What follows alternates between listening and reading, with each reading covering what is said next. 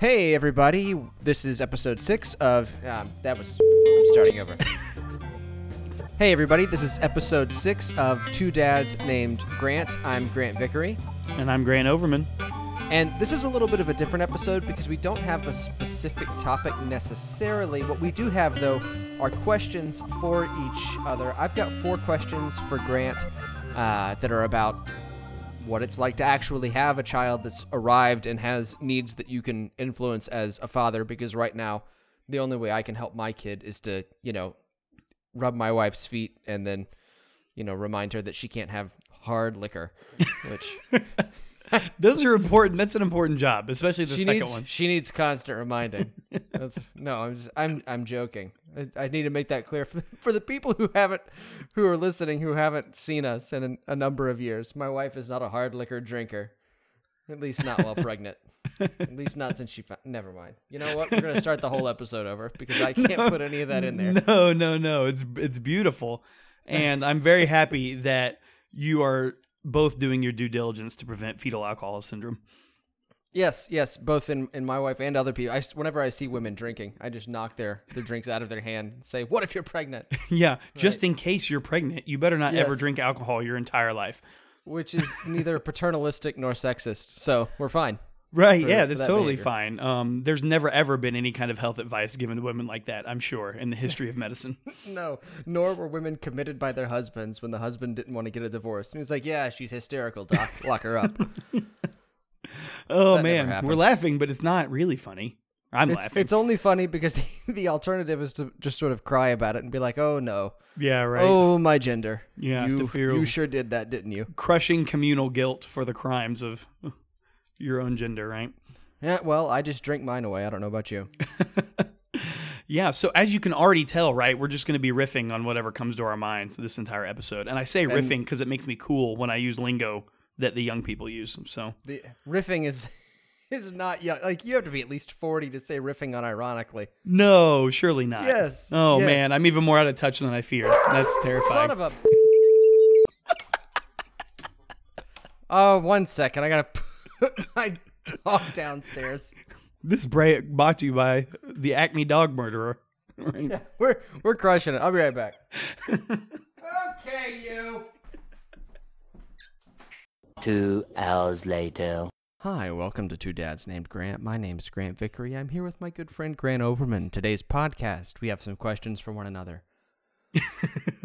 Look how calm I am. I'm so calm. So calm. Okay. Just because you keep your wife from drinking while pregnant doesn't mean you can yell at her like that, I don't think. That's right, my wife Birdie. Somebody's wife is named Birdie, or has been.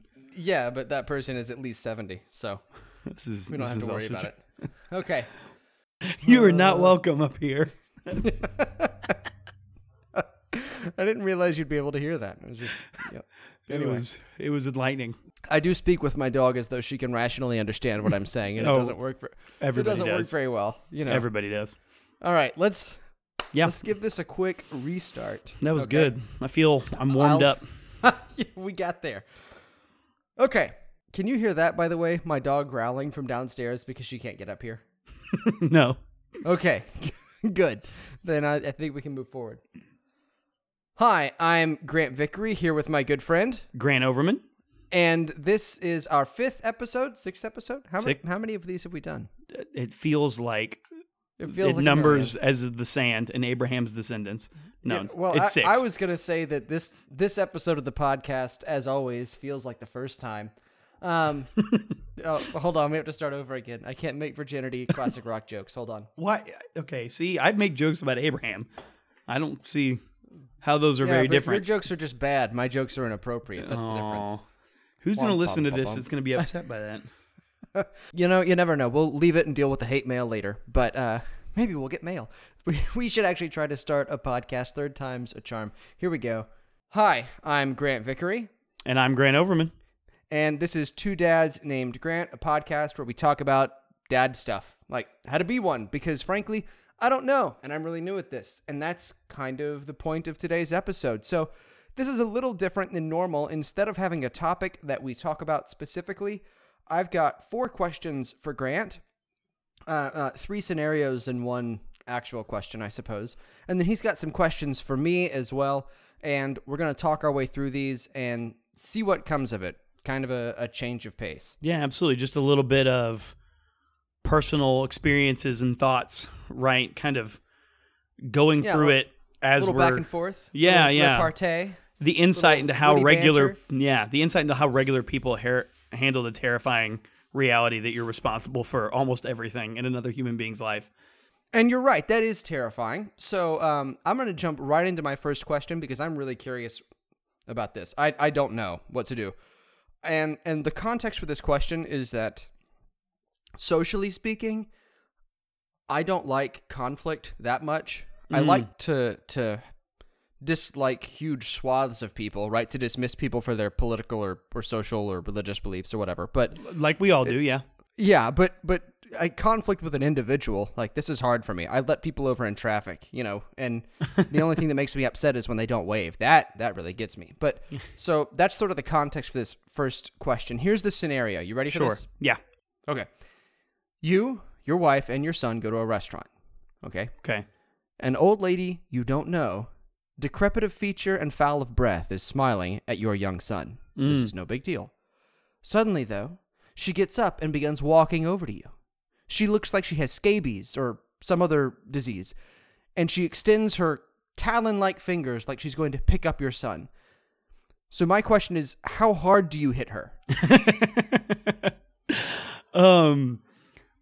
So basically, how do I handle any strangers or specifically the elderly wanting to hold or touch my baby in public? I'm not talking specifically about the elderly. It's just the question that I'm actually getting at there is, how do you handle it when people want to touch your kid?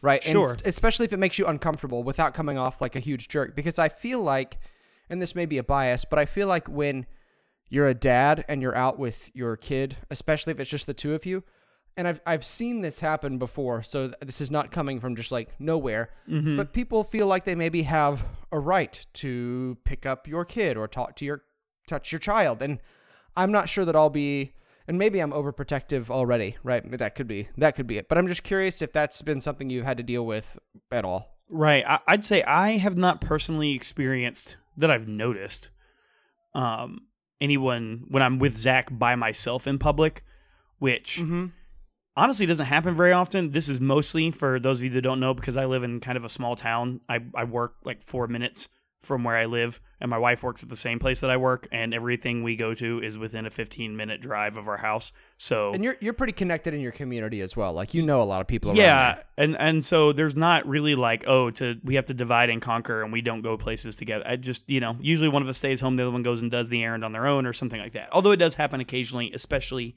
if Michelle's out of town or something like that. I haven't noticed anything like that. There have been people who want to touch and hold your kid, especially when you have an exceptionally adorable child, like I believe that I have. You do have a cute kid. It's true. Yeah, the curly hair gets people, I think. Man, yeah. The curly hair and the big belly. He's like... I've got one of those. Am I cute? Yeah. You're a cute guy, Grant. Yeah. You don't have to answer that, actually. That was a rhetorical question. So, for people touching my kid... So, there's been a couple of different times that has happened. And it's been... I can think of 2 examples off the top of my head, and I'll make these stories short, and then but I will say before that, in general, I'm usually pretty okay with it. Maybe I should be more worried about germs and things like that, although I kind of subscribe to the idea that just let them catch it now, and and also that's what the immune system is for, right? Right, and so overprotecting them from the mere possibility. That's one thing. Another thing to be like, hey, other snotty little kid, rub your face all over my kid's face. Like, that wouldn't be okay. Right. But just like random person, like unless they look visibly filthy, which has not happened. In which case, if it was something where I was uncomfortable with someone holding my child, I feel like I would at the best say, if somebody asked, I would probably just say, not right now, and suffer through the social awkwardness, or just say, he really doesn't like it when people do that, and he's got attachment issues, and just lie, but that kind of social white lie, to preserve people's feelings.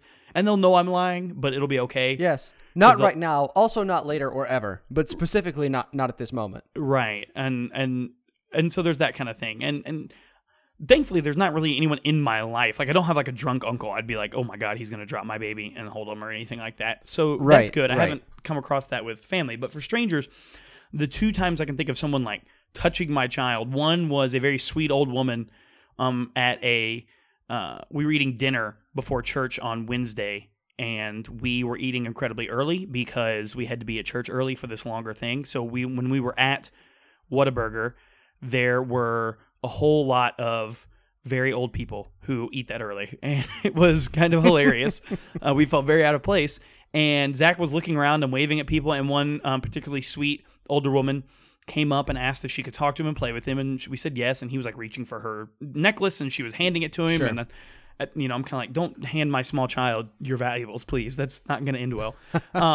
But she just was, all over him, and then was like, do you mind if I hold him and go show him around? Because everyone in this restaurant, of course, knew each other because all these people eat Whataburger on Wednesday at that time every night. Old people move in flocks. Right. If there's a McDonald's, how they move. If you will openly admit to having been in a McDonald's, in the last 5 years or whatever, if you've been there in the morning, you've seen a group of old men drinking their free coffee. Because they get this. It's not free coffee. It's 65-cent senior coffee. And I was actually privy to an exchange 3 days ago at a McDonald's where I do like to eat breakfast. Right.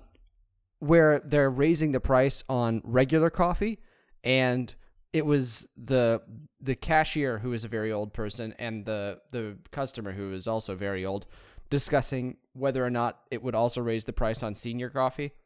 Oh, that's how funny. Serious that was. By like 10 cents. This woman drove up in a Mercedes. She's fine. But if her coffee goes up by 10 cents, it's the end of the world. Oh, that's funny. Yeah, so, that kind of thing, right? Like, people, they all know each other. And so, she was very sweet. Every step of the way, she was very polite about it. There's a little part of me that's like, should I let this woman do that? But I can see she's old. If she runs with my child, I bet I can catch her. Probably catch her, yeah. That kind of thing. Yeah. And it was very genuine, right? And so I was like, well, okay. And and she just proceeded to show my son off like he was her own grandchild to every other person in the restaurant. And her husband looked over at me from not very far away and was just like, she does this all the time. What are you going to do, right? Yeah, right. And so that was kind of like the first experience I'd had with that. And again, that's how a person handling it correctly. So again, if someone's like that, I'm like, yeah, you're a stranger, but I'm right here. Like, it's in a safe place. I'm not busy or distracted. I think that's the big thing, is how comfortable do I feel like I could intervene, which is insane to think about, because you shouldn't treat people like they're potential kidnappers, but you also kind of have to, I guess, if you're a parent. Maybe they are potential. A little bit. Maybe they are, right? Right. And there's a such thing as doing that too much, and that could be a whole different discussion about. And I guess that's part of the question too, is like, I don't want to be overprotective, because I feel like overprotective parents turn their children into weak and incompetent adults. Sure. Right? And I don't want to do that to my kid, to be like, "Oh, I'm going to protect you so much that by the time you're an adult, by the way, you're not going to be able to do anything for yourself." Right. I would say at the same time that I have that concern, so I try to not worry about it too much. I also have the concern that I'm going to let the social pressure or my desire to avoid conflict potentially with another adult to prevent me from putting it into a situation that I'm uncomfortable with, right? Yeah, just ignore that entirely. And I think I probably will, but like when my kid's there, I'm not going to be thinking like, I don't want to, offend anybody. It's like, no, I'm going to do what I think is best for my child. Sure, and it's something that doesn't sound hard, but depending on who it is and what the situation is and who you are, especially like you just mentioned, someone who likes to avoid conflict, like if something's not really wrong going on, it's easy to be like, this is fine, which is how I think about the next story, which is we took Zach to a indoor playground at a church here in Abilene, and he really wasn't old enough to be there, but we went, and there was two moms with like 3 kids total between them. Nobody else was there, and so I thought, and it was a nice day, so most people are going to be outside, and I was like, well, we'll go in here because he can run around and kind of climb on stuff on his own and be out of their way, but if more people come in, then we'll just leave, because we should give way to the children that this is designed for. Play on it, and the way it's meant to be played on. Right. Sure. And so we go in there, and then he's wanting to climb up and follow the other kids bigger than him, and he's a little over a year old at this point, and it's one of those like indoor jungly gym kind of things, like nylon, like nets and like plastic tubes and things like that. Discovery Zone style place. Yeah, and I can see him everywhere he goes, and I'm not letting him go very high, but eventually one of the kids is probably 5, 6, maybe, first grade. was like, oh, well, I'll help him, and proceeds to go to like hold his hand and like help him up and try to get him through things. And Michelle and I, she was there too. So for those of you that are like, why on earth would you ever do this? My wife, who most people agree is much more responsible than I am, she was there as well. And we were just kind of like, okay. And again, there's nothing he can fall out of. This thing's big enough that I could get up there and get into it. And all this is going through my mind very rapidly. And so I thought, okay, well, I'm going to tentatively see how this happens. And if it plays out, I can intervene if I need to. And that's my general rule of thumb is if I feel like I can intervene quickly and decisively enough in a situation to prevent something, then I will be fine. Allow some risk. Right, exactly. And so they climbed up and they were going to go down the slide together. We let them go. There were 2 kids about that age. One of them went down with the other kid and did it proper. Wasn't just like, let me shove down my little sister down the slide and then tumble behind her. It was like, I'm going to sit you in my lap. And I've been watching the kids and they were very sweet. And these children's parents, their moms are now watching as well, like looking at me like, are you okay with this? I'm like, no, I'm fine. There's now a team of adults supervising everything, right? Sure. And he had a blast. Every little kid thinks kids that are slightly older than them are the coolest thing in the world, right? Right, yeah. Even at that age. I still feel that way about people that are 35. I'm like, wow, you're so cool. Right? And so, yeah, again, I would say I was moderately uncomfortable the whole time, mostly because I thought, man, am I doing a bad thing? And I thought, like, there really isn't, in hindsight, any way that he could have hurt himself terribly any more than he could have just playing on his own or walking around our house or whatever. And I'm sure you've relaxed now too because you've had him for longer. And I think that's something that happens when you're a parent for a longer period of time is you end up kind of relaxing in these situations. You're like, yeah, you know what, my kid's going to fall and get hurt and stuff's going to happen, but okay. Yeah. That is true. My concern right now is like I'm sure as soon as my son is born, I'm going to be like, okay, how can I make sure he avoids all pain for always and never feels anything negative? Yeah, there's definitely you feel weirdly both of those things at the same time somehow. Where it's like, well, I want him to have a normal life, but at the same time, what if something bad happens? It's my job, to think about, and that's something I heard stories about. Right, as a parent, you always worry about this insane stuff that could possibly happen to your child. Until I was a parent, I did not think that was as bad as people said it was or thought it was real. But if I let myself go there, it's easy to imagine all sorts of horror scenarios that could happen. But at the same time, that is part of your job to anticipate even the most ridiculous it's a potential danger. Reality, right? But you can't let that ruin your child's life. Definitely not. And so my rule of thumb is, can I safely, first of all, just give the person a one-over, right? Like, do you look like a semi-normal person, right? You're not an insane person, or you're not filthy, or you're not like shaking uncontrollably or something like that. Like, you can safely handle my child or talk to my child. And then beyond that, it's like as soon as I start to not feel comfortable that I can stop things or that the person like, especially with other little kids, right? Like, I don't really let other little kids hold him or try to. He's kind of big for his age anyways, but like, and again, they're not going to drop him very far, but I'm just like, you know what, like, you're not going to be able to react. He's going to get upset. Like, let's just play a different way. Let's avoid this. Yeah. And I haven't had the situation where I've said that to another kid that another person's parent has gotten mad at me, but I'm sure that will happen at some point, and then I hope to behave myself. I don't know. We'll do a podcast episode. Yeah, I don't know that I'll be able to. Yeah. But hopefully that answers your question. Yes, no, it absolutely does. Good. It absolutely does. And I think that the issue there that you're talking about that I am interested in mostly is that control, right? You want to make sure that you're in control. And it seems like to me that the goal is to provide an environment where you feel that control from a supervisory level, but for your child, they get to explore that risk and push those boundaries, right? Yeah. And that's I think what my goal is gonna be ultimately. Definitely, it is something. I've blown my voice out yelling at my dog, so now I'm struggling here. So I apologize for clearing my voice constantly. No, you're fine. Do we want to transition at this point, by the way, to a question from you to me, or do you want to, or do we want to do all of mine and all of yours? I can ask you a question next. I will ask you. I'm going to ease into mine because mine are less seeking a specific answer or a topic to discuss, and more just insight into what it feels like for at least one person to kind of be going through the process. Because again, the headspace that I've been in. Right? Yeah, if you've missed earlier episodes, Grant and his wife are expecting, and she's far enough along. Expecting a baby, by the way. Yes, actually. A baby. Yeah, yes. that they're telling people, so they're far enough along for that and everything. And so you're still kind of new. Not that there's not anything I could learn from your experience, but more just a little bit for anyone that has a child already to experience a bit of nostalgia thinking about that time, or someone who doesn't, to be like, oh no, this is kind of what really you think about, or at least one person thinks about. Yeah. And if you're currently there, maybe when you hear how weird and messed up Grant is, you'll feel a lot better about yourself. So, well, yeah, that should be easy enough for real, because the stuff that goes through my head, man, super weird.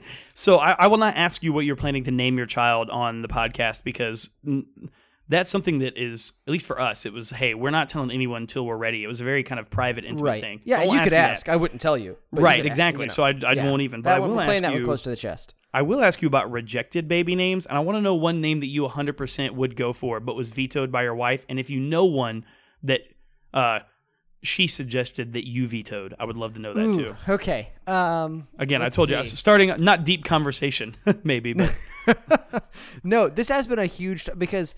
So I'm a big fan of science fiction and fantasy novels. Mm-hmm. So a lot of the names that I come up with are from those novels because I find this character inspiring or excellent to some degree. Right. And I don't know, I can name my child this and pay an homage to this character. And so that's where a lot of my names kind of come from. Sure. Which is why you wanted to name your child Uncle Phil, right? Which is why that's your it. favorite fictional I wanted character. to name my child Uncle Phil. Yeah. And that one did get rejected. I'll give you another one that got rejected in addition to Uncle Phil. But so I wanted to, let's see, of the list of like all fantasy characters, let's see, pretty much every major male character from a Brandon Sanderson novel I have pitched at some point without telling my wife that the character is from a Brandon Sanderson novel. So I know that both Kelsier got rejected, which thank God, right? What a terrible name. And from a Robert Jordan novel, Rand got rejected. Yeah. And as did Perrin, which it's a good thing that Perrin got rejected because one of our other friends, Van, would probably stop being friends with me if I named my child Perrin. Oh. But I've always liked Perrin better than most people, I guess. Yeah. So there's been a bunch of names like that. The names that, and I can't think of a specific one that I've just like hard vetoed that my wife has been all about, because it's only happened like once or twice, but usually it's something. My standard is what happens when people try to, like, can I imagine myself yelling this name out? Like, ooh, hey, that's X, good, Y, or yeah. Z, right? Mm-hmm. Can I imagine yelling that out? And if the answer is no, then it's a hard pass from me. Interesting. So that's kind of, it's a brief answer, I guess, but that's probably the best I can do. I wish I could think more specifically of one of the names. No, that's fine. I'm also really, I really don't like names. Oh, I can tell you this because we're having a boy. Yeah. And one of the girl names that I had a vitriolic reaction against. The first name I really love, which is Nora, and okay. I like the name Nora a lot. It's a good name. And here a bit of a side story. When we first got married and went on our honeymoon in Asheville, North Carolina, we stayed in a cabin named the Wren's Nest, W-R-E-N. Right. And my wife also really likes the name Wren and wanted to, as a suggestion, was like, what about Nora Wren? And I didn't like it because when those names get smushed together by someone with like a deep country accent, right, it's Nar. Yeah. Wren just doesn't roll off the tongue depending on what part of the country you're from. Yes, it doesn't roll off the tongue unless you have like crystal clear enunciation. Yeah. So that to me is a big barrier. And I judge people by their names all the time, right? Your parents were ridiculous because the names don't go together particularly well, which is a strange thing to do, admittedly, because nobody calls anybody by their first and middle name. No one calls me William Grant, right? This doesn't happen. Right. No one calls you John Grant, with the exception of Sarah Grace Pate. This is true. Yeah, it's not really, it really shouldn't be that big of a deal to me. But I guess it kind of is. That was the grounds on which I have rejected names. And the ground on which she rejected names is she like, that sounds like something that was made up from a fantasy novel. And I'm like, touche. It is indeed is made up for a fantasy novel. Too smart for that. One of the many downsides of marrying a woman who's intelligent, right? Right. Yeah. One of the many. Oof, it's made life a lot harder. If only I'd known. Yeah. So, I identify with that so strongly just because, and I am fully admitting that this is wrong of me to do, and I'm working on it, but I judge names for children. I've gotten better. Now that I have my own child and I can put myself a little bit better in the shoes of someone who's like, what if someone told me that Zachary was the stupidest name to ever name someone? It's funny, should have though. Named your son some kind of like letter plus Aiden. Braden. Yeah, Hayden, exactly. Dayton, or just Jaden. There's no rhyme or reason. I think what it is any name that falls outside of my own preference for naming my own child, I think is stupid and terrible and judge you for, which is ludicrous and wrong. But when we discussed between girl and boy names before we knew, and there were lots of girl names, it would have been hard to narrow it down. Your son should have a more impactful name with a little bit more story behind it, I guess. But it was literally the only name that we could agree on because there's about 4 names. Really, if you've been a U.S. president or an English king, other than George, because I refuse to name my son after a king that we beat in a war, I guess. Fair point. Then those are the only acceptable names. Like even names from the Bible, I was like, nope, you've got to be a U.S. president or an English king. Apparently, because when I would suggest a name I liked that Michelle typically rejected, it was something that was, I'm like, oh, there's been like 3 presidents named that. And hey, Zachary was a U.S. president, so there we go. He was. It's true. Yeah. I really hope my current child, my Zachary, doesn't grow up to be president because it seems like a kind of crappy job. Stressful, yeah. And then people will be like, what happened in his home life that made him this way? But we definitely don't want that getting out. Right. Okay, but thank you for answering the question. That's funny. Yeah, I may have gotten myself in a little bit of trouble. I don't know. We'll see. That's really the goal of all my questions. You'll come to find here in a minute. Yeah. Good. Well, speaking of getting in trouble, I have a disciplinary question. Ooh, yeah. Which is the good kind. Disciplinary for actually the parent. So here's a scenario. Let's say you're showing Zachary the classics. You're going through the original Star Wars trilogy, which I know you're going to do at some point, right? Right. Because you love him so much. And let's assume that because he's a good kid, he also loves them. But afterwards, he asks if there are more Star Wars movies. And so I guess my question here is, do you lie to him to protect him from what's happened? Do you introduce him to the extended universe and say, read these books, which are no longer canon, which also feels kind of wrong to me? Right. Or do you introduce him to Star Trek because it's become better if we ignore all of the new stuff? And I guess the question I'm actually asking here is, how do you choose what media you want to show your kids? Right. And right now for you, I know it's a limited question because how old is Zachary? Zachary is 19 months old. Yeah. Right. Year and a half. He's still measured in months. So yes. He's not particularly old yet, so it's not like which Stanley Kubrick film are we going to show him this weekend, Right, yeah.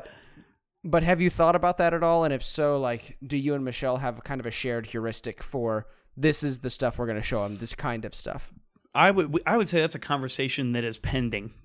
Okay. Yeah. As far as what's appropriate for somebody's age. I mean, stuff like that we both love. Star Wars, I guess Lord of the Rings, trying to think of something else that's a good example. I mean, he already does watch some. He won't sit through a whole movie really yet, but the boy loves Moana like more than maybe anyone other than his mom on earth. It's like a tranquilizer. It doesn't matter how upset he is. If we start playing Moana in the car or the movie starts or we just mention Moana, things get better. He's a big fan of that. He also loves the Magic School Bus, especially the new stuff that's on Netflix, which is excellent, by the way. Good taste. I'm a big fan of Magic School Bus as well. We will get home from school, and he'll play and run around and say hi to the dogs, and we'll read, and then he'll look at me and say, watch School Bus? Occasionally. And we usually wait for after dinner to do that, kind of the transition into the end of the evening. Sometimes, depending on how cranky he is, I'll be honest. If he's just already, I'm not sure. I'm not sure if we've mentioned this yet or not. Yeah. But if we haven't mentioned this yet or not, Grant's kid is super cute.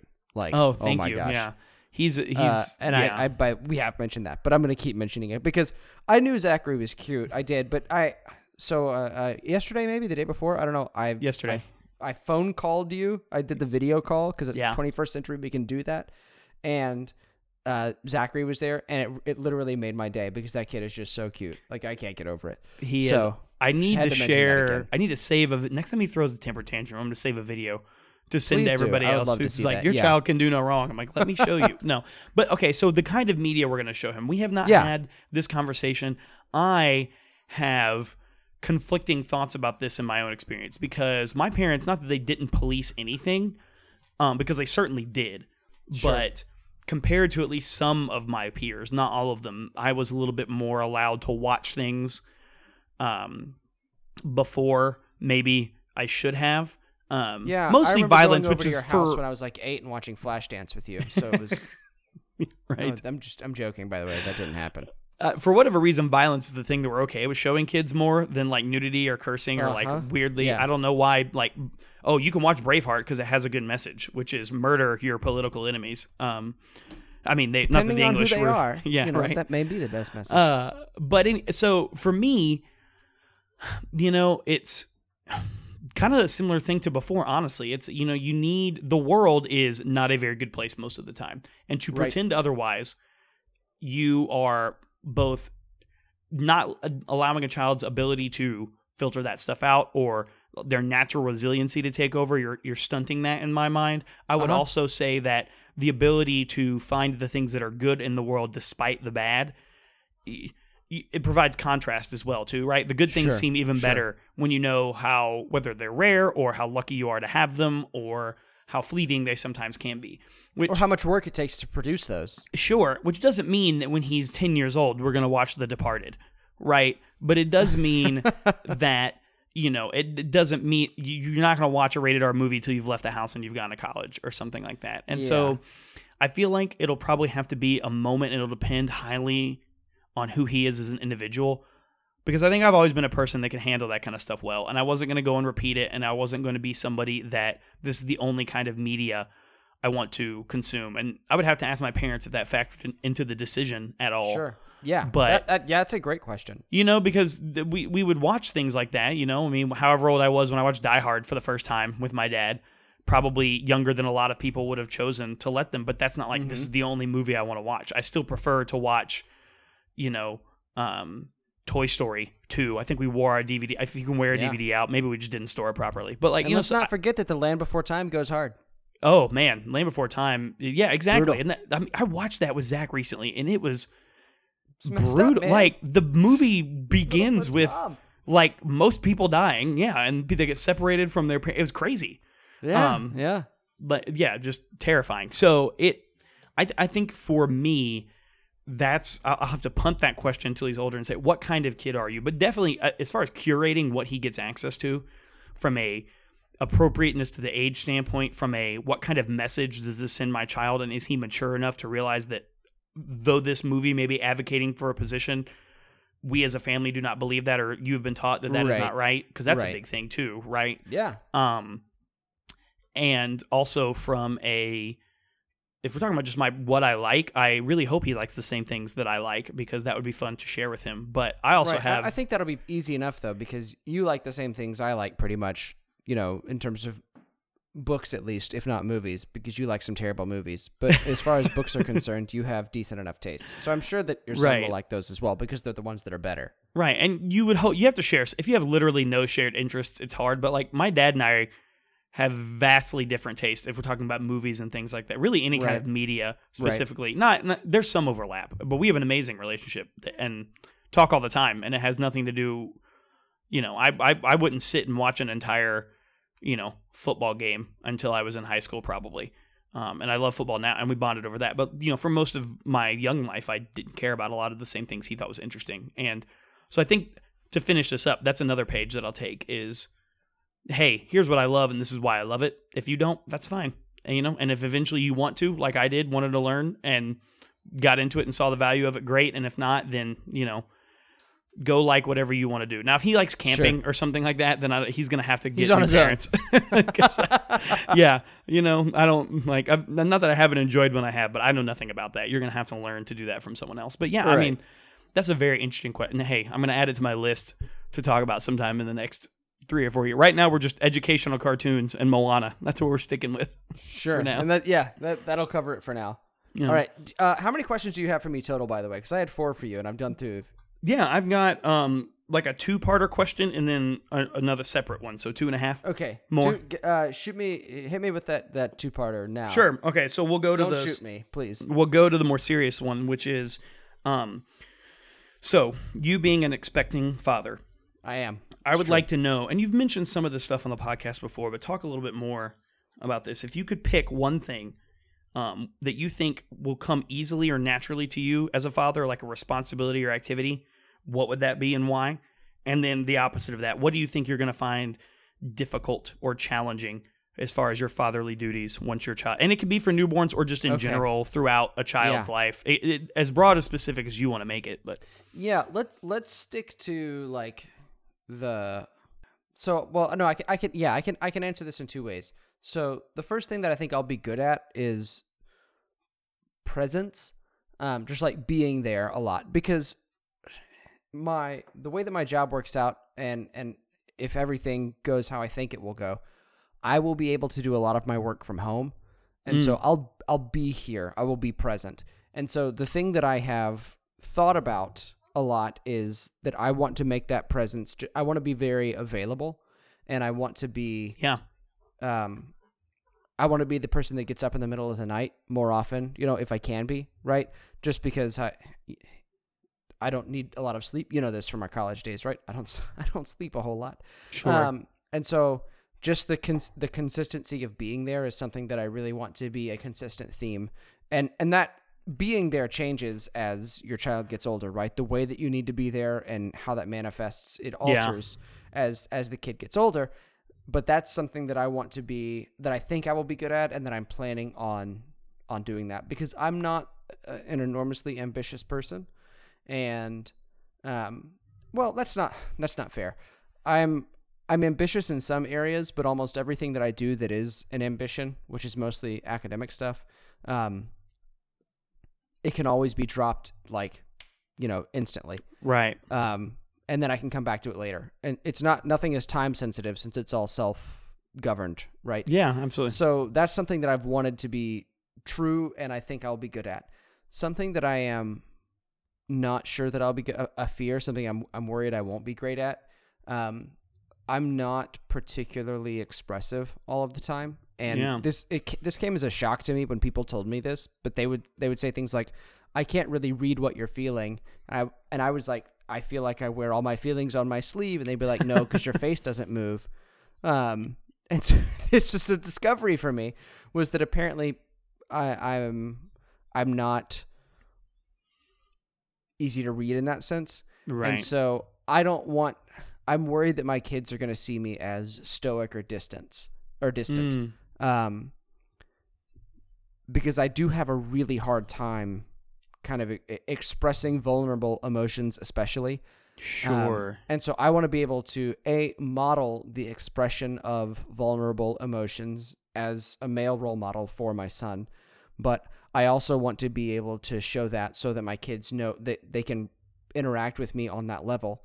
And, my wife does a great job reading me, because she's my wife and she knows me. So she can read in like the angle I'm leaning at what I'm feeling. And that's amazing. But I can't expect that from my kids. And so I'm a little bit worried, like, how do I gain that ability? And how do I access, after 30 years of not being able to do it through nobody's fault but my own, how do I start accessing emotional vulnerability and then communicating that to other people? And that's something I'm a little bit worried about. Man, I think that's something probably, especially men, would deal with. Sure.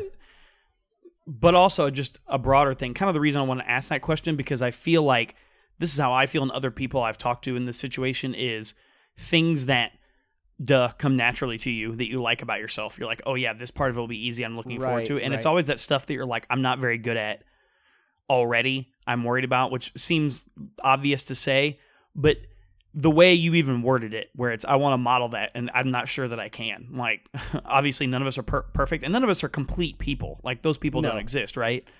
But I think sometimes we feel like we have to hold ourselves to that standard, especially when there's not an actual child like right in front of you.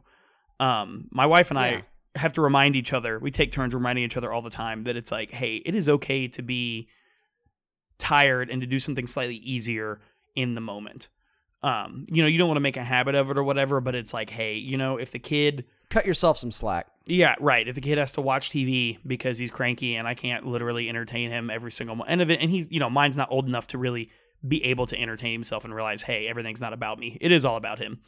But yeah, I think that's powerful stuff because and your failures take on a new gravitas when you worry about them being transmitted to someone else. So I'll ask you a quick follow-up then. How Sure. much do you worry about? Is that something that like really, really worries you, or are you kind of okay with acknowledging it? Yeah, no, I'm okay with acknowledging it. It also keeps me up at night and I can't sleep because I'm constantly petrified that I'm going to ruin my child with my emotionally stunted state. No. No, I would say it's 50-50 because I forget it, like it's a balancing act between how excited I am to have a kid, and I am so excited, right? And then that excitement leads to me thinking about like what I'm going to do with my child and like the things that we're going to share. And then like I also start worrying about what they're going to model that I do. And I know that I can't, like, my kid's not going to look at me, especially not in the long term, and be like, wow, the coolest person ever. I have to do everything just like him. Because my child also happens to have another excellent role model, right? Mm-hmm. Even if I'm like if I'm a total failure, my wife is a really great role model. And so that's one of the reasons why, I don't think it's one of the reasons why I married her. I wouldn't say that because that wasn't even on my mind then. But it certainly is one of the reasons that I'm very glad that I married her. Yeah. Is because I can look at her and be like, wow, if I had to pick a role model for my son, like it's definitely you. Like sure. You're who I would choose. So it waffles back and forth. It's a constant anxiety. There's always that layer there on top of everything. But I will say this too, that in terms of like how productive I've been at work and how I react to the people around me, I've already noticed a slight improvement in my behavior, not a ton, but a slight, because I have that question in the back of my mind is like, would I want my son to watch me doing this? Right. Oh yeah. And the answer for some of that stuff is no.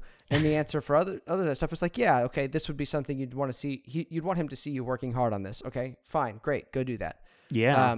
So that's been something that's already altered my behavior a little bit. But most often, honestly, it's made me uncomfortable because when I ask that question and I know that I would do things differently, I'd realize that change is coming, right? Because my son literally will be watching. And so that's an even further change. I feel bad about my next question though, because it's kind of shallow. That's fine. No, my last one's shallow too. It's great. We'll end on a lighter note. I like it. Yeah, and my fourth one is definitely shallow. So let's assume that your son chooses Fox and Socks, right, for the 11th night in a row as a bedtime story. Okay, and you filled his bookshelves with great works of literature by like Asimov and Heinlein and Karl Marx and Althusser, right, and turning him into a good communist. No, I'm just kidding. But he's stuck with this one thing, and the overarching question here is, what do you choose to read to your kid, right? Have you chosen stuff already? What are your qualities? Because like Jess and I have been looking at children's books. Yeah. And I get a sense when I read some children's books and I'm like, I wouldn't read this to my kid. I'm not going to. What is this garbage? And you and I had this conversation a while ago about how the rainbow fish is basically the Communist Manifesto under the sea, right? I don't know if I want to read my kid a book that's all about how you should give away everything. Or at very least buying friends. That's what he's doing, right? He is, right? If you read your child the rainbow fish, they're definitely going to pledge a club at college, and I don't know how I feel about that. This purchasing of friends. So yeah, are there books that, and I don't even know if Zach's old enough for this yet, but are there books that you're reading to him at night? How have you chosen them? Or is it just like, hey, choose what you like? That's a great question. I'm going to pause here for a second because speaking of my child, I hear him screaming. And I'm going to go make sure my wife isn't just suffering through it because she thinks that this can't be stopped. And then I'll be right back and I'll answer that question. Okay. 2 hours later. All right. Disaster averted. Excellently done. I'm proud of you. Yeah, I don't think he's got hand, foot, and mouth. So through the day it's been okay. I don't think he's felt amazing, but at night it's a little hard. Right. Yeah. And so but now he's just cuddling with mom and has Monkey and Blanky, and that's all he needs in the world apparently. Hey, but it did give me a chance to grab one of the books that I was going to talk about too, so I can tell you how old it is. Yes. Yes. So first of all, the wanting to read the same things over and over, again, is 100% true. And I have not kept count. Michelle might. I'll need to ask her how many times I've read the same book like in a row, like just back to back to back. That has happened multiple times. At least right now, we were given so many books, and there are some books we picked that we loved as kids. Michelle loved this book that doesn't actually have words in it. That's just called Good Dog Carl, and it's a little boy and his dog having fun, and they like dance and make chocolate milk and do all sorts of insane things that don't happen in real life, even though it's like a real dog. It's not like a cartoon dog or anything like that. And he likes it now that he kind of gets what they're doing. He didn't care for it much when and so it changes a lot with their development. And one thing I can recognize, he has always loved If You Give a Mouse a Cookie, which is a classic for a reason. And I will say, at this it's a stage, political classic as well, right? It is. All children's books are political. I'm learning, which I'm only kind of joking about that. If you extrapolate the ideas out much farther than they probably were intended. At this age and at a young age, I would say, there's not the message and meaning and lesson of a book is completely lost on him, right? And we have some books that people have given us that are things like that, and I will look forward to reading them to him. I will look forward to reading to him books, maybe not Rainbow Fish, but other ones that have some kind of message once he likes it more for just the pictures and the sound of my voice, right? Right. He will... we'll read those and talk about them, and that'll be fun. He loves currently, though, anything where I can point to the pictures and he gets to tell me what all they are and what sounds they make. He loves. He's starting to kind of remember stories. He can sort of tell me what's going to happen, or he'll declare what has happened on a page in like this one Curious George book we have. I mean, not so much what's happened, but it's like, that's the taxi cab, that's the ball, that's the bus. And then at the end, when it's goodbye, George, he remembers to say, goodbye, George. Right, he's recognizing the elements of the story that repeat. Sort of, or just remembers the book more from time to time. But his favorite stuff is stuff that rhymes. And I will say this for children's books. You can say there are children's books that are terrible and ones that are good. And I would not have known that criteria beforehand. Having a child, there's something about a good quality of a book that if you don't mind reading it 50,000 times. Some books just are exhausting. I don't even know how to... Until you've experienced it, I don't know how to put it into words. There are others, though, usually that rhyme, but not always, that have kind of a soul-soothing quality, and I think children get mesmerized by them and just the cadence and rhythm and whatever. And so the example, Dr. Seuss is the obvious example, but I don't think it works very well for little kids. Maybe not all of them, mine, because the pictures all kind of look like the same thing. Because every single one of Dr. Seuss's crazy creation, they're like a slightly fuzzy monkey human thing, right? Even if it's a bird, it's fuzzy looking. Yeah. And they're very complicated and a little too word play as opposed to nursery rhyme. Have you tried reading him the lyrics to Rap God? I need to get in there. I need some Nas. That'll be his Nas would work, his new bedtime music. No. So he loves two books that he loves and he brings to me over and over again, other than To Give a Mouse a Cookie, which just, I think it's the pictures mostly for that one. But anything by a woman named Sandra Boynton. She has been writing books since the 80s. This one I have right here is the Going to Bed book. 1984 is the original copyright, and it's all of like 6 pages long. Okay. It's about animals going to sleep on what is actually, I believe, Noah's Ark, or just a large boat, but... maybe it's if animals are going to sleep on a boat, we can probably safely assume there's Noah's involved somewhere. Yeah, he's not pictured anywhere on this. It's amazing though, and she's again, you would think writing a children's book is easy, and this book is simple. But I could never in a million years write anything this good. And just I wouldn't think that actually, because I've tried writing children's books before, because I thought, what's the fastest way to make money? Write the shortest book that sells a lot. Okay, got it. But it turned out to be hard. But I mean, this book, so 1984, that's like 34 years old, right? Am I doing my math right? That's crazy for a children's book that's just rhymes, that doesn't have a story or any like cultural significance necessarily, for that to still be going strong. Blows my mind, because I've had more than one person tell me, I read those to my kids that are, grown in my age, right? 34. Right. And so at least, so there, again, that quality of where you can repeat it and it's okay. And nursery rhymes, again, that's kind of the whole point of them. But this book, it's just soothing, and all of hers are like that. And the other one I'd say is like that, and I mentioned this to you the other day, is Pickle Things by Mark Brown of Arthur fame. I saw that. Yeah, you showed me that when I called you. Yeah. That book was hilarious. And I'm like, this book is my entire sense of humor in a children, like everything about it. It's absurd. Right. It's kind of wordplay. It's like the reason the book is funny is because not just silly and like you're being silly, but silly in that way where it's like, well, of course this wouldn't happen. But what if it did? What if, you know, one thing for sure you never do is wear a pickle for a shoe, but what if you did? How horrible of a shoe would a pickle be? Right? Or, you know, you never see a pickle walk, you never see a pickle talk, and there's, you know, anthropomorphic pickles talking and walking in this book. And they're on a high wire, I think the walking pickle is. It's the craziest thing I've ever seen. A vast departure from Arthur the Aardvark.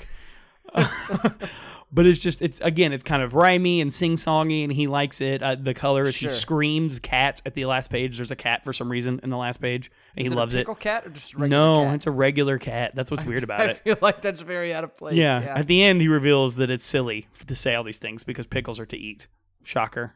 Spoiler alert for those of you who haven't read pickle things. How could you do this? Pickles are actually to eat. By the way, Game of Thrones is also bad.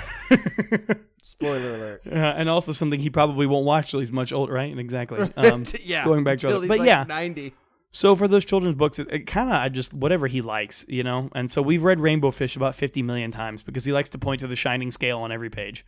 Again, not so much consuming it for the message or the literature there, just shiny objects. Ugh, sharing. Terrible message. But yeah, you definitely have to be careful. And books that I do not like to read over and over again, I definitely, when he's asleep or not around, I'm like, let me put this on a part in the shelf where you probably won't find it. Like, I don't want to remove the choice completely, but I want to heavily discourage it. Just virtually remove it. Yeah. Yeah. Yeah, right. If I have to read, man, I'm trying to think of one that because some of them you read so much, even if you love it, you can't handle it. But Rainbow Fish is up there just because we've read it so much. I'd have to think of one that I just despise. He has a couple of these board books that have finger puppets built into them. Oh, and you like wiggle it around. Yeah, I mean, they're hilarious, and him cackling at them was great, but he still likes them, and I can't. I still feel like those could get really inappropriate really easily. Not in my house, maybe in yours, Grant, but no, okay. But yeah, that one I can't do the finger puppet anymore because it's too much work for so little payoff. At least from an adult's perspective, as far as this children's book is too much work. Yeah, I've got to get into a role. You know, I got to become this panda or reindeer or whatever it is. So that's pick your children's book. At least for small children, that's what you want. You want the rhymes and you want the repeatability. Later on, you can have Coleridge's Magic School Bus or whatever. Rhyme of the Ancient Mariner rhymes, by the way. So it's got rhyme in the name. That. It does. Yeah, but I don't think it means that kind of rhyme, but it does have rhyming in the name. Yes. That's great. All right, so my question, this is my last one, is for you, and I refuse to let you mulligan or punt or anything on this. So, okay, just go. So, I'm a little nervous. How pregnant is Jess? How many weeks along is she? 13 now. 13. Okay, so not super far. Maybe this is a better question for later. But what has been so far that you've noticed, if there have been noticeable changes in your wife? What has been the biggest change that you've seen since she's become pregnant? Oh gosh. Yes. Just tell Jess we didn't record this week. How to answer carefully. No, Jess has been, I think, like the ideal pregnant woman so far, in that like she hasn't really had like mood swings or anything like that. She did say to me a couple of weeks ago, and this is not why I'm answering this way, but she did say to me, "I haven't had mood swings, have I?" To which I said, "No, you haven't." Yeah. And. So she's been really survival she's been really kicking in. Yeah. No, she has been actually really great about it. I would say that one thing that has been the case more so than previously is that she's tired a lot. Which I think has something to do with 3D printing a baby inside of your own body and it stealing the calcium directly from your bones or something. I don't know. So she's tired a lot, and so there's been a shift in kind of how we share chores around the house, right? Because she's very tired and I'm not growing a baby. So that's been kind of that shift a little bit. But honestly, like I'm happy for that to be the case because there is this added there's an added reward for everything I can do now for my wife, which is I'm not only doing this for my wife, I'm doing it for my son. Sure. And there's this added element too of I'm not just doing the dishes, I'm making sure that my son is born into a clean house, right? So there's a reward or a benefit that comes with it as well. And I'm sure that will change, as it goes on, right? There will be further episodes of the podcast. Ask me again in like 3 months, right? We'll see. Right. We'll see how I'm doing. So far it hasn't been nothing's been really harder, I guess, than it was before, if I'm being honest. I would like to give you some really hilarious answer, but there's nothing there. I'm a little disappointed that you didn't put your foot in your mouth more with that one. I'll add one now. So on a scale of 1 to 10, how useless do you feel? Just as a human being right now. Useless, yeah. Yeah, super. Because every now and then Jess will apologize to me. She'll be like, "Oh, I'm sorry. I just don't feel like doing this. Would you mind doing it?" And I'm like, "You've been growing a baby all day. What did I do today? So I do feel really, really useless. And I wish my strongest wish is there were a way I could share the physical burden. Right. Like, if I could just like siphon off some extra tired or siphon off some of that discomfort that comes from being pregnant. I really wish that I could do that, and I can't. So instead I get her coffee in the morning. Sure. And like, I make sure that she has half calf coffee, because she's like, I don't want to drink a full giant cup of like caffeinated coffee, because whatever. So I get her like the half calf coffee that she likes, and then and a chocolate chip bagel. So, that's my contribution. But like, as far as contributions go, she's growing a baby and I got her a chocolate chip bagel. Like, it's pretty weak. Like, you need a lot of chocolate chip bagels to equal one baby in terms of value. I mean, yeah, maybe lot. all of them or more, who knows? So let's just all the bagels on earth, or that ever have been and never will be. Very useless is the answer to your question. Very useless. But frankly, I'm comfortable with that, because very useless is something I could describe much of my life with those words. So it's nothing new. Okay, so is that all of your questions for me? Because that is all of my questions. questions. For you that is a very practical question. Gotcha. And it will make me less useless. Perfect. I'm happy to impart my your sage wisdom. Yeah, yes. Let me tell you. Okay, what is in your diaper bag? Oh, okay, this is good. So our diaper bag, which first of all is the backpack style, works well for us. Okay. And it wasn't so much a fashion accessory for a dad, because I don't want to be seen carrying a bag. I didn't care so much about that. But it's just your arms are free, and they don't, like, his bag he takes to school is like an over-the-shoulder bag, and it slides off my shoulder all the time. I don't know how women do that. Like, keep purses and stuff. I'm bad at that. So the backpack is good, because it's just like, boom, it's on me. And if it's full of stuff and you're holding the baby, then it like balances you out a little bit. That's nice too. So diapers in the diaper bag, duh. Wipes. Mm-hmm. The extra change of clothes that we learn. I don't recall learning the hard way. I'm pretty sure we did, actually. Like, we just either forgot to put it in there, or maybe it didn't occur to us. And it seems obvious, because babies just leak stuff everywhere always. But so the extra clothes, and man, if you don't replace the extra clothes once you've used them, because that has happened to me, where I've been out and the extra clothes were not replaced. Sure. And it's like hell has broken loose on earth, right? I don't know and it hasn't been horribly bad, but a little bit, and it's been kind of frustrating. Now it's mostly like a snacks and keep him slightly entertained bag, so like books and stuff for when he's bored, for when we have to wait places. Little MD. Yeah. Snacks that you can also eat if you're hungry. That's nice. Sharing a snack with your young child. Once they get old enough to eat like food you're actually interested in eating. He's a big goldfish guy now. Before it was like, breast milk. I'm not really into that kind of thing.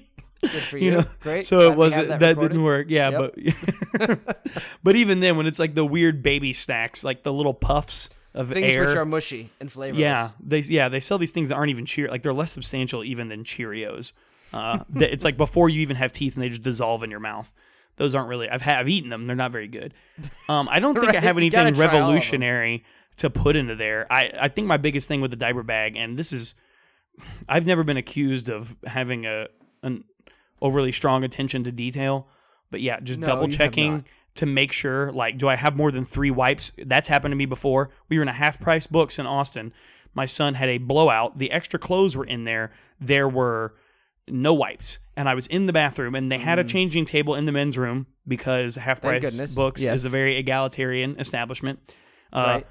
as a side, I've never been in a Taco Bell, and I've been in a Taco Bell more than I should admit, I guess, since my son is born. But I've never been in a Taco Bell that has a changing table in the men's room. And so, how dare they? Get with the times, Taco Bell. It's 2018. I'm in there, and it's just everywhere. And then like I took the diaper off and immediately started peeing, and I'm out of wipes, and now I'm having to get like adult toilet paper to deal with my child, and there's another person in the bathroom, and I'm mortified that I'm scarring him for life. And it turned out it was my father-in-law, so that was with us. So that was good, because then I could be like, hey, that is good. I was like, will you like reach into the bag and hand me things? Because every changing table I've ever used, the strap that keeps your baby attached to it has been broken. And so it's like I have to keep my hand on my child to keep him from falling onto the floor. But I can't dig around in the bag, and there's not room up here. And also the changing table is covered in all of his stuff. It was a disaster. But we were out of wipes, and it would have been much better. I would have felt a lot better about it had we had wipes. So do an inventory every day, I would say. An inventory, a checklist, like have it laminated and put it in like either on the bag or at the top of it. That's probably actually I've never done that. It just occurred to me. I may do that. You should go do that. Well, you're welcome. I asked the question, and now your life is better. It was a brilliant question. Oh no, this is the one that again every woman on earth, that's especially one that's a mother, but all of you are you live the Boy Scout model better than most of us men do as far as being prepared. But a change, like at least a shirt, a t-shirt that you and your wife could wear. Yeah. Yeah. Because if you get Ralphed on, then the baby needs new clothes, so do you. There's many possibilities for why that could go, but you would need that. Right. Yeah. If you're somewhere that you either can't return home or somewhere else quickly, or you just don't care to because it's like, we're at a football game and let me just swap this shirt out. And if my backup shirt gets puked onto, then depending on how close the game is. Yeah, exactly. So I would just keep track of it in the diaper bag. Yeah. But man, the books have been a lifesaver too, though, especially. Keeping them in the diaper bag? Yeah, just having like these are the diaper bag books and they never leave and they always go back. That's the other thing too. Some things you want two of, right? Like one that's always is in the bag so that you can't ever lose it has been really, really nice, because then you just don't have, like, again, taking it out and putting it back in. When you forget it, you're never going to forget it. You don't keep track of it. It's just there. Yeah, exactly. Yeah. So I have a follow-up question, actually. Yeah. So we're putting together our registry right now. Yeah. I say we are. I have added thus far nothing at all. Fancy cigar cutter. I've already got a new putter. Baby needs a new putter, right? Right, yeah. So I wanted to know, though, what was your best purchase and your worst purchase, and this including things purchased for you, in terms of like what you got. So what, like, basically, what have you used the most, and what did you take out of the box and go awesome, and then you haven't touched again? Oh, that's good. Okay, so the best thing that we bought, they both of these were given to us. No, I take that back. Michelle bought for herself one of them, and the other one was given to us against our will, actually. And that's a funny story. But the thing Michelle bought, it's called a Boppy, I believe, and it's basically, she had a couple different like breastfeeding pillows. And this is one. There's some that like strap around you and whatever, and she used that one a lot. But this is one that looks like a giant airline neck pillow. Okay. And it's big enough to like lay a baby on, and you put it on your waist and sit it in your lap, and they lay on it and you breastfeed. But then it's pretty comfortable and they lay on it anyways. That one was amazing.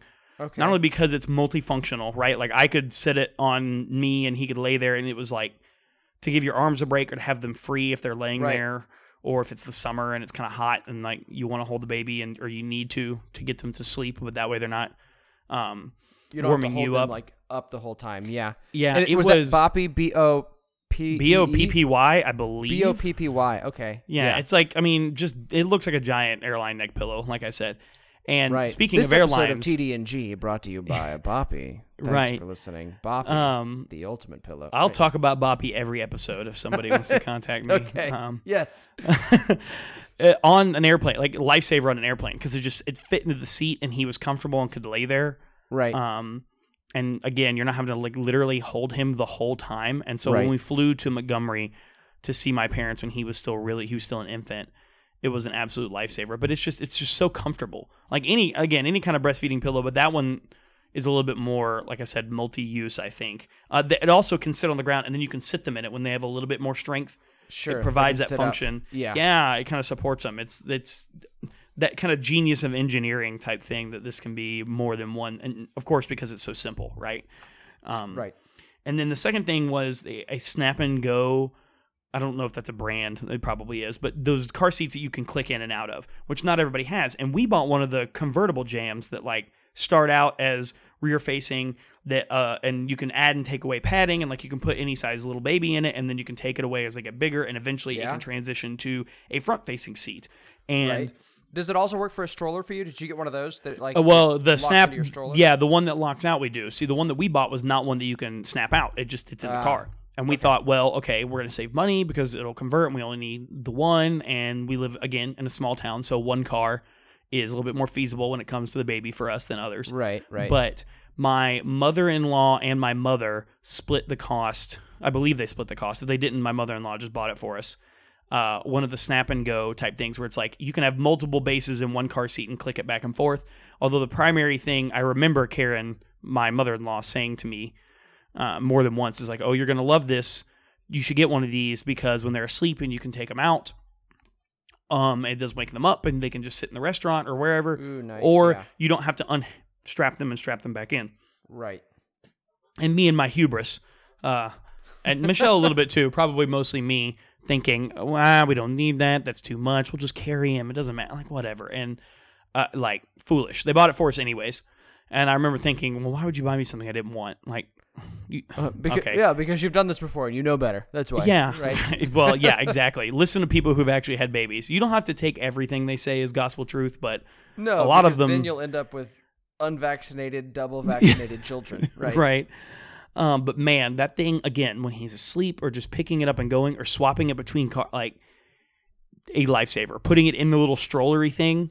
Like you said, Snap and go. Oh, Snap and go. Yeah, I think that's what it's called. I mean, everybody makes one that they have versions, but it is just so not having to unhook the child and put him back in, especially when they don't want to be put back in. Right. Is phenomenal.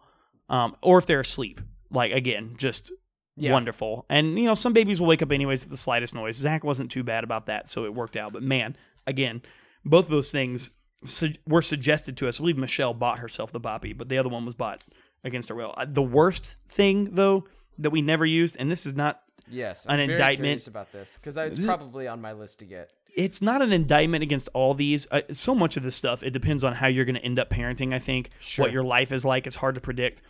The two things that come to mind for me were the little mitteny things you put on their hands to keep them from scratching themselves. Not that they're a bad idea. They just never stayed on the boy. He pulled them off constantly. And so like, well, this is a waste. Kind of similar to pacifiers where there was one kind he liked. He hated all the rest. So all these kind people bought his pacifiers with like the Texas Rangers logo or Batman on it or Matt Belk bought us one that had a little mustache and was very cute. But it wasn't the right shape. And he said, I could care less about this. This pacifier is insufficient to my needs. But those baby harness things, not like the slings, maybe those are better, but the ones that have all the straps and you can like wear it like a backpack, you can put it on the front and they can face you or they can face out, but it's like a hands-free baby harness thing. Yeah. Like, you didn't use that? Well, because it takes a better, more dexterous man than I to put the child in the darn thing by yourself. So it's a two-person job already, at which case you might as well just have someone hold them and take turns. Right. Okay. He didn't care for it. Now, granted, we live in Texas where it's hot 95% of the year. It's So that was, again, something, and had I had any foresight, I would have realized. Yeah, it never even occurred to me that those might be hot and uncomfortable, right? Because in Georgia, it's going to be the same thing 9 months out of the year, right? It's going to be uncomfortable. And he just didn't like it. Like, he wanted to either be held or he wanted to be in the stroller, and then once he is old enough to walk even a little bit, he said, screw you, Dad, and I don't need you anymore, and I just want to walk everywhere. So it just, but man, ours was hard to put on. So it may be that we didn't get a good one. Like if you can go somewhere where you can try it on, or if you have a friend that can try it on first. Right. And learn how to learn how to operate it by yourself. Because it was useless to me if I was by myself, which is when I would have wanted to have my hands free while also carrying my child. Right. So it was just the stroller. I see people in church with these things all the time, and it seems nice. But again, Zach would not go to sleep in it. It doesn't work for others, right? Yeah, and that's really all this stuff. But man, especially for him. The only other thing I would throw on my list of things, because this is the kind of person I am, is don't buy a baby monitor that connects to the internet, especially if it has video. It's just don't yeah. do it. A little creepy. Unless you want creepy Russian dudes watching your baby in the middle of the night, then don't do that. And shout out to my brother and sister-in-law buying me one that was not Wi-Fi capable for that specific reason. He told me. He said, I knew you would want this kind. To avoid the Russians. Yeah. Yeah. So I'm like, thank you. I have plenty of stuff connected to the internet in my house already. Right. I don't need even more data being sold to some corporation about me. Sure. I'm assuming that's what all those are for. So, but yeah, the absolute best, man, the snap and go thing. I like, even if you think you don't need it, do it. I would say. If you think you don't need it, you're wrong. Get it anyway. Right. Okay. Vaccines again. And what I could say it goes without saying, but you know what? It really doesn't. Anyway. I think that's about all the time we have now. We're pushing an hour, even if I cut out all the inappropriate jokes that we have that are going to make our wives like us even less than they already do. And barking dogs and crying babies. Barking dogs and crying babies, which is the title, by the way, of the book that we're co-releasing. That's right. Because children's books are so easy to write. They're so easy to write. Yes. The text of the book is just bark, bark, wah. It's the whole way through. And then there's some compelling illustrations. Anyway, but this has been another episode of Two Dads Named Grant. I'm Grant Vickery. I'm Grant Overman. And thanks for listening, and we'll see you guys next week.